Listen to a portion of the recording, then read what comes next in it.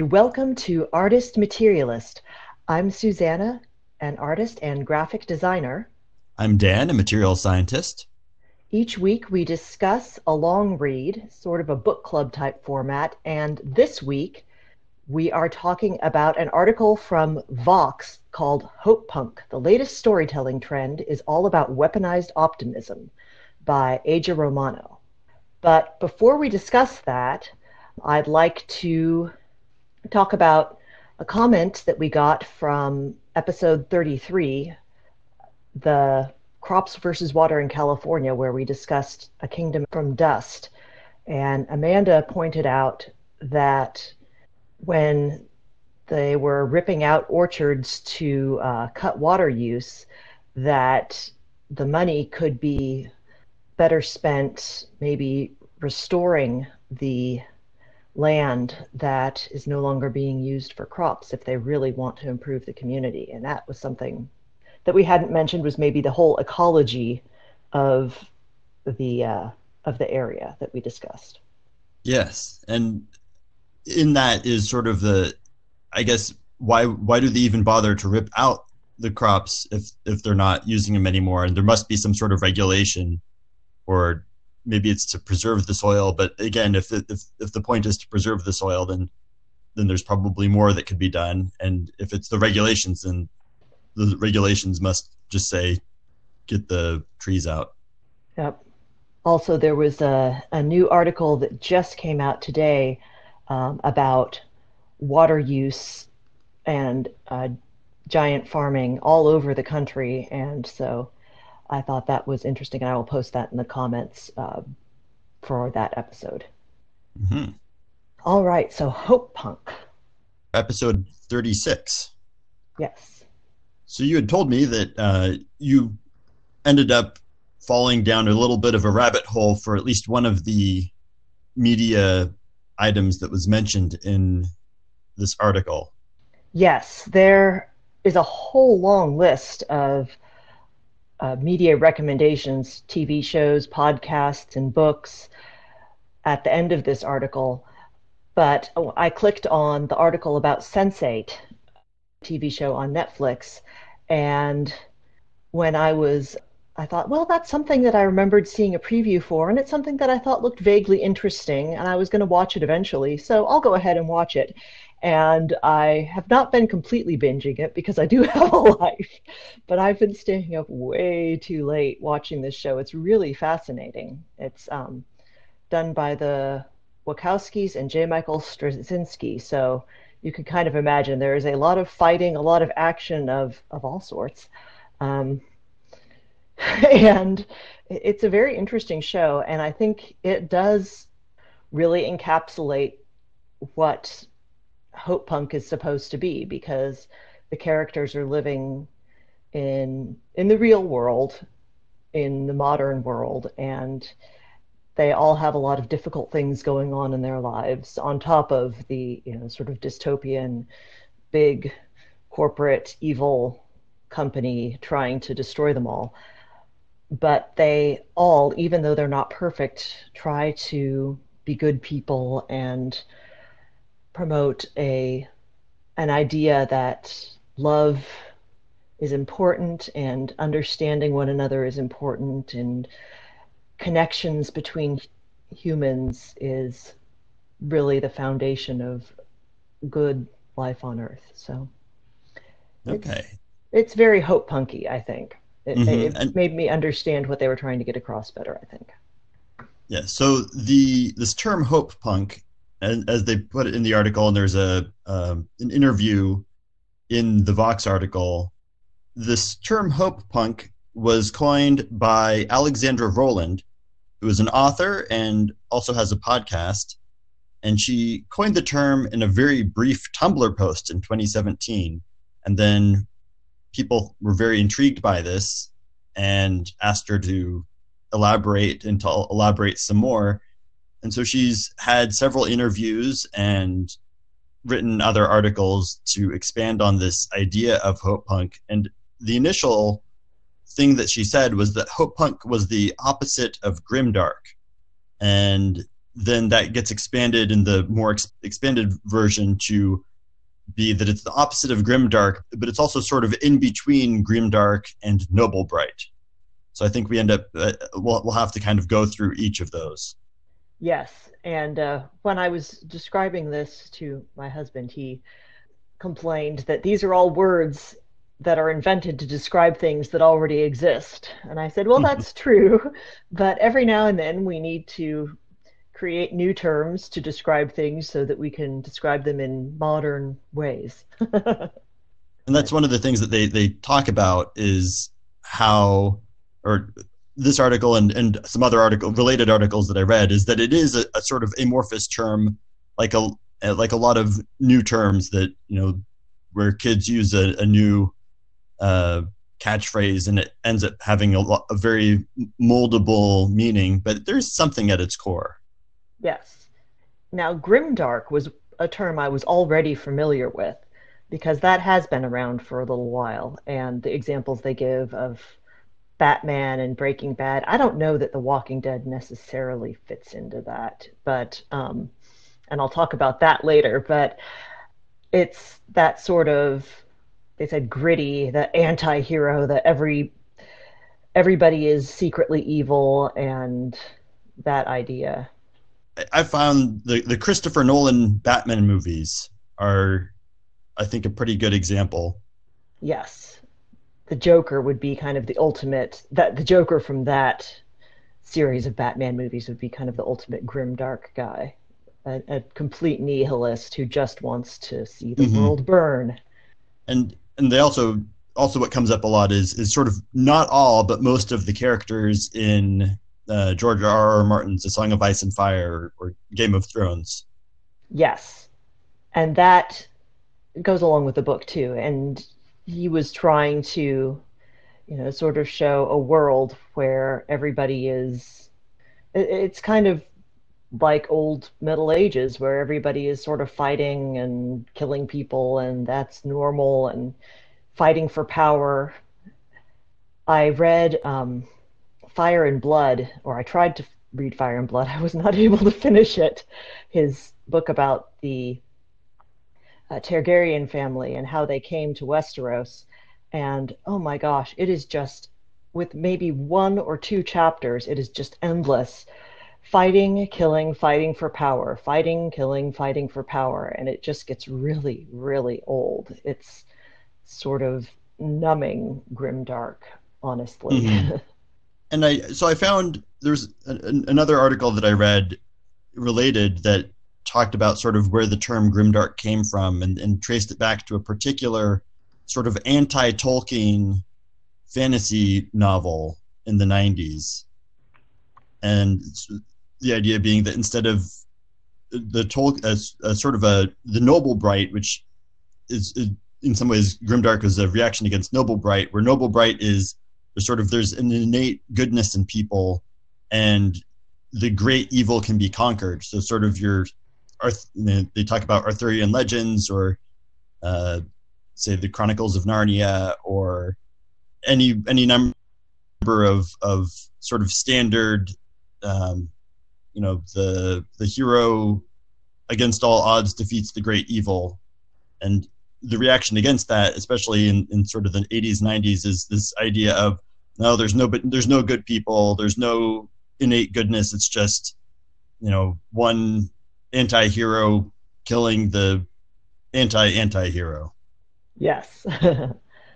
And it was an interesting idea, that whole reaction to the Noble Bright story back when it first started. And for a while it was interesting to me, but after a while I just got tired of it. And that's where I think Hope Punk comes from, is nobody wanted to really go back to, well, maybe not everybody wanted to go back to the Noble Bright idea that one man can change the world and completely defeat evil.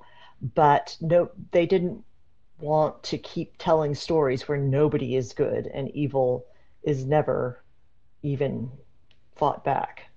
And a question I had for you is, I think you more widely read among a lot of different fantasy novels. And the one of the articles that Alexandra Rowland talks about coining the term, she particularly points to Terry Pratchett as, in some ways, the a person who she got this idea or sense from. And Terry Pratchett, his books go back into that same time of when Grimdark is coming out.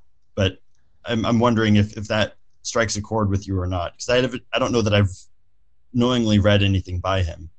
Oh, I'm going to have to look at a list of his books because, you know what?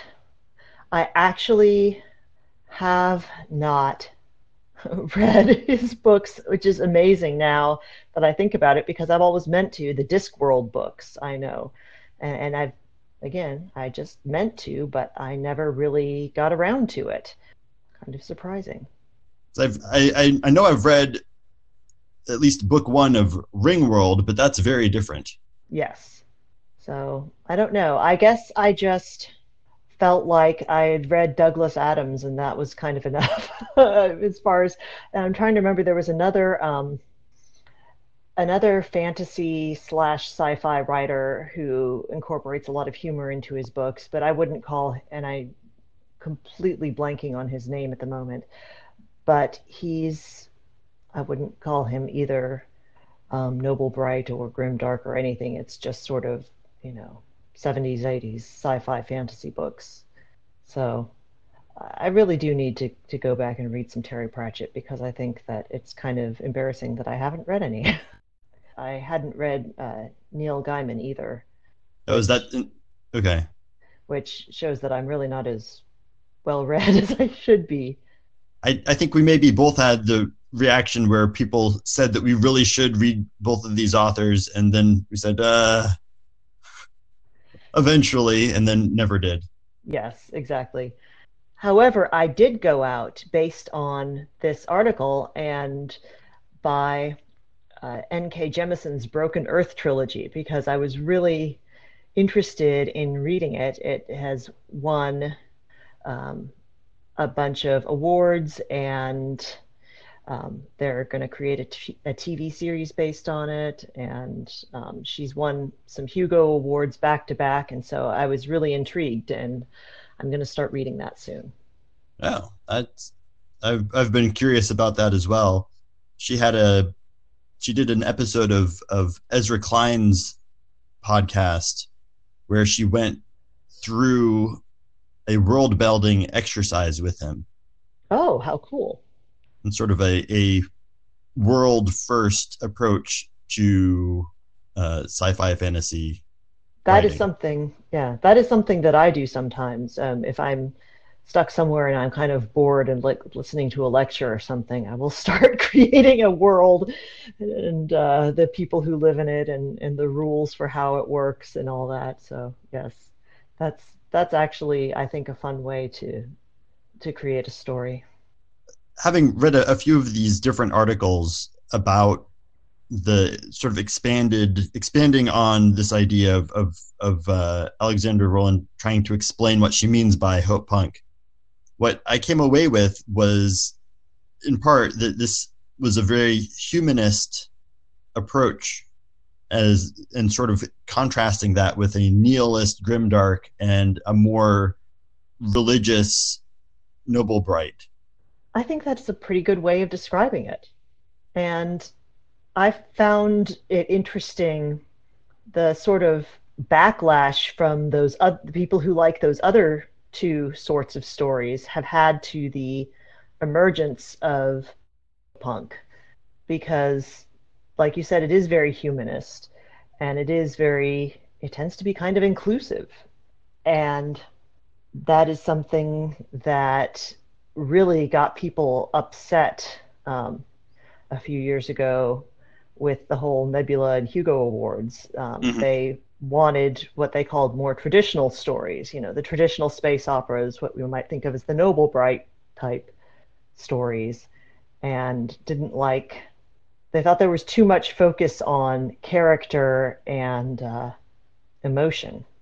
And I think that there adds, and also when she talks about Hope Punk, there is a very explicit political angle to it, and that it really does go with sort of. I can imagine that there's a lot of pushback from that because of that political angle, and it's such that even somebody who isn't doesn't necessarily disagree with her politically might be sort of okay, fine, but I don't want that in my sci-fi and fantasy. Right. One thing that I've read some articles about recently is people's tendency to like authoritarianism more than what would be the opposite of authoritarianism, non-authoritarianism. But and it's Well, not necessarily that they want it as a political, that they want an authoritarian dictator in charge of their country, but it's people who like strong authority figures and appreciate people telling them what to do in their own lives, and that's how they want to live their lives, and how they want people around them and how they bring up their children is a sort of authoritarian worldview.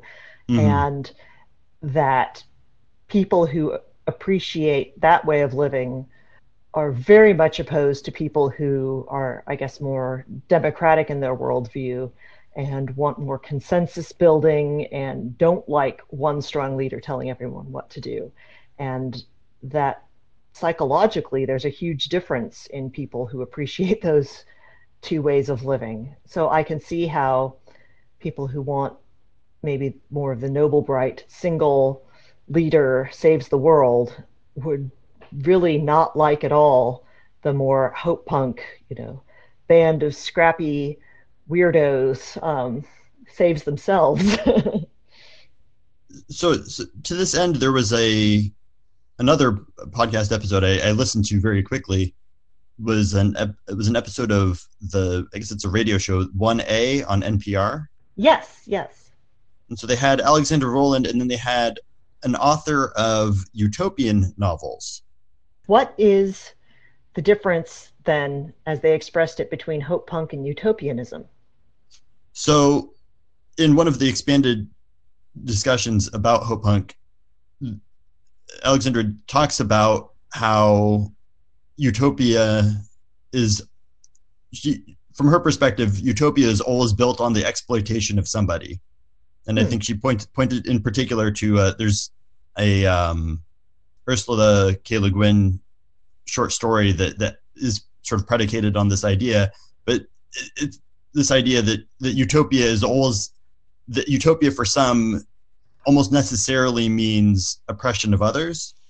And the author of utopian novels was rejecting this. He was saying, I came back from Vietnam, and a lot of the people around me came back from Vietnam and killed themselves, and I came back from Vietnam and I decided to imagine a world that does not exist right now, but could be a world where everybody's happy. And then she was pushing back and saying, well, if everybody's happy, or there were other comments that if everybody's happy, then that sort of implies a sameness. And so that's a flattening, a homogenization, and that means there's oppression of difference. And so there's a tension there. I agree. That's something that is in Peter Hamilton's novels, and I've read all of his science fiction. A theme that he keeps coming back to is human search for utopia. And of course, in his world, humans are going out among the stars. And so they look for utopia by founding these planets based on what they think is going to be their own idea of utopia. And of course, it never works because we're human. And there's always some slight flaw in their utopia, but they keep trying. And I think that's kind of what her point is this idea of, one of the metaphors that gets used a lot is the glass half full, glass half empty, and what she's arrived at for hope punk is that what's important is that there's water in the glass, and the water is people. That's very interesting. So one thing that this article made me remember was a blog post that I wrote back in 2013. Wow. Yes, so I had to go back and find it, and I titled it What We Crave, Meaning, Belonging, and Self-Expression, which is, in retrospect, a terrible title. But what I was trying to say was that I just listened to a piece on the Takeaway, the radio show, about the end of irony. And a lot of people had been talking about the end of irony and was that happening at the time. And I said that what was happening was that millennials were rising and they were tired of being soaked in the sort of ironic anti hero world that um, Gen Xers had created. And they wanted something meaningful. And I talked about um, My Little Pony Friendship is Magic and how that was so popular at the time and surprisingly popular to a lot of people, and about how the Avengers movie showed that belonging and people coming together and having connections with each other was important as opposed to the lone anti-hero idea. And so it really was the beginnings of what I was noticing that came to be called hope punk. I just didn't come up with a very good term for it. So it's interesting that I noticed that far back. Yeah, and even to a more sort of an academic world, there is the sense that there was a lot of reductionism and picking things apart for decades. And more recently, there's been more of a push to put things back together and more of integrationist and trying to have an irreducible whole and not just take things to little pieces. Yes, whereas before we were having deconstructed food, now we are eating tacos and burritos where everything's all put together. So, what on this list of possible hope punk media have you seen, or were you surprised to see was on the list? I was not surprised that I had missed almost all of the books. I think most of what I have seen was more of the TV and movies, and I think with any of these kind of terms, especially when they're new, there's a tendency to just kind of throw everything in there. Hmm. So I was surprised, for instance, to see Jupiter Ascending. I I guess I can kind of see it. It's also Wachowski's, and there is a almost a celebration. It is kind of a subversion of the chosen one to sort of a celebration of the ordinary. So I guess it is kind of hope punk in that sense. I was surprised to see Sailor Moon in there because I was a big Sailor Moon fan back in college, and I never really would have thought of it that way. I mean, it is kind of, you know, ridiculously optimistic in the face of the bad guys who are coming after them. But to be honest, the bad guys in Sailor Moon aren't ever really that bad compared to most other anime. I don't know. And I think maybe that's one of the where the tension comes, and one of the things that Alexander Rowland talks about is that in hope punk, that punk is supposed to be the sort of operative word, and that if you're just talking about things that are hopeful, that it's not really what she's talking about. That she's much more into a sense of resistance and that sort of the scrappy part and the holding on to humanity in the face of forces that tried to pull that apart, rather than necessarily being a nice story about it. She specifically saying, hope punk is not nice. Yes. And in that sense, I think that maybe, Angel or Mad Max Fury Road, two other things that they mention in this list, fit the bill a little better. Yeah. So in Mad Max Fury Road, you have a lot of different things going on, but you have a group of people trying to be decent people, and they're trying to be decent. They're not, pretending that they're never going to do anything bad. They're still engaging in violence, and they have flaws, and they don't always do the right thing, but they're trying to be decent people. And I think that's a big difference between this idea of hope punk versus noble bright, where you have somebody who acts nobly, like Aragorn from Lord of the Rings or something. There's no nobility. There's just people doing the best they can. Is more the thought. Yes. And this article mentions sort of society building, and how that's very much a part of Hope Punk, the idea that we need to live in a society, in a community building might be better. And that is why I really think that The Walking Dead is more Hope Punk than Grimdark, because that's kind of the point of the entire show. Now, I admit I did stop watching at a certain point because the app stopped that I could watch on stopped working for me. And I might go back and finish it, might not.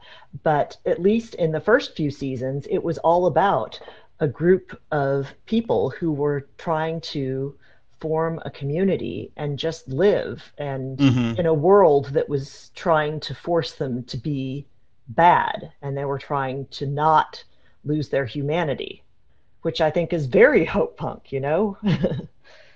Yeah.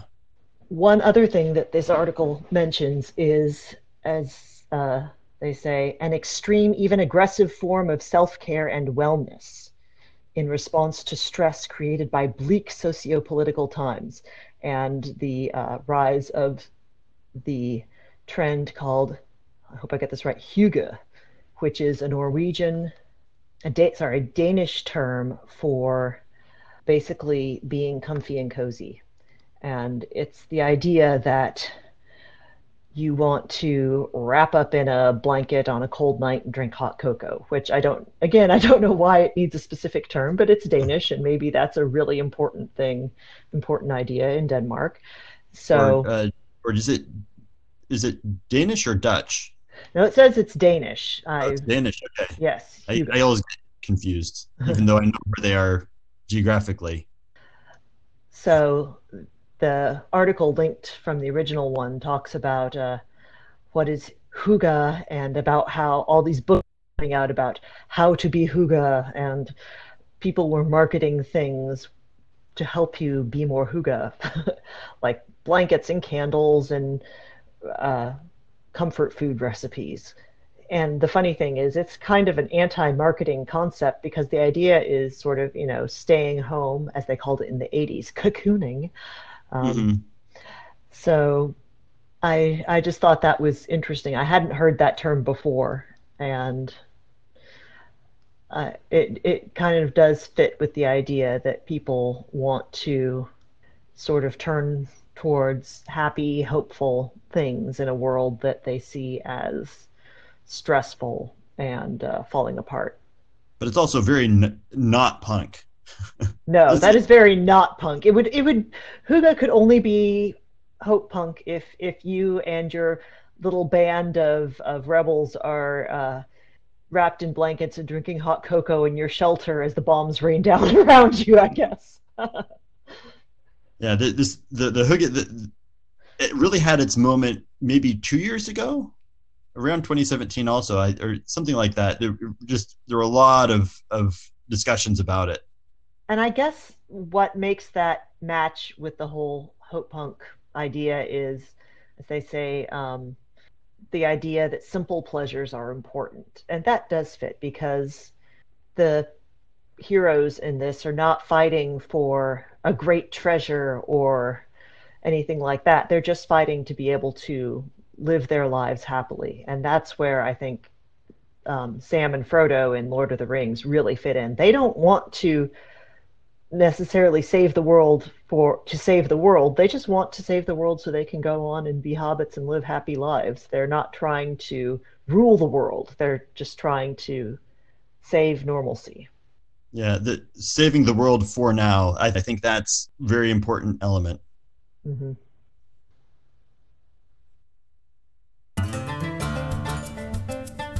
Thank you for joining us for another episode of Artist Materialist. You can find us on the web at artistmaterialist.com. Please rate and review this podcast wherever you heard it to help us spread the word and to expand the conversation. And join us next time when we will be discussing Tinder and how that has changed dating, from an article in The Atlantic.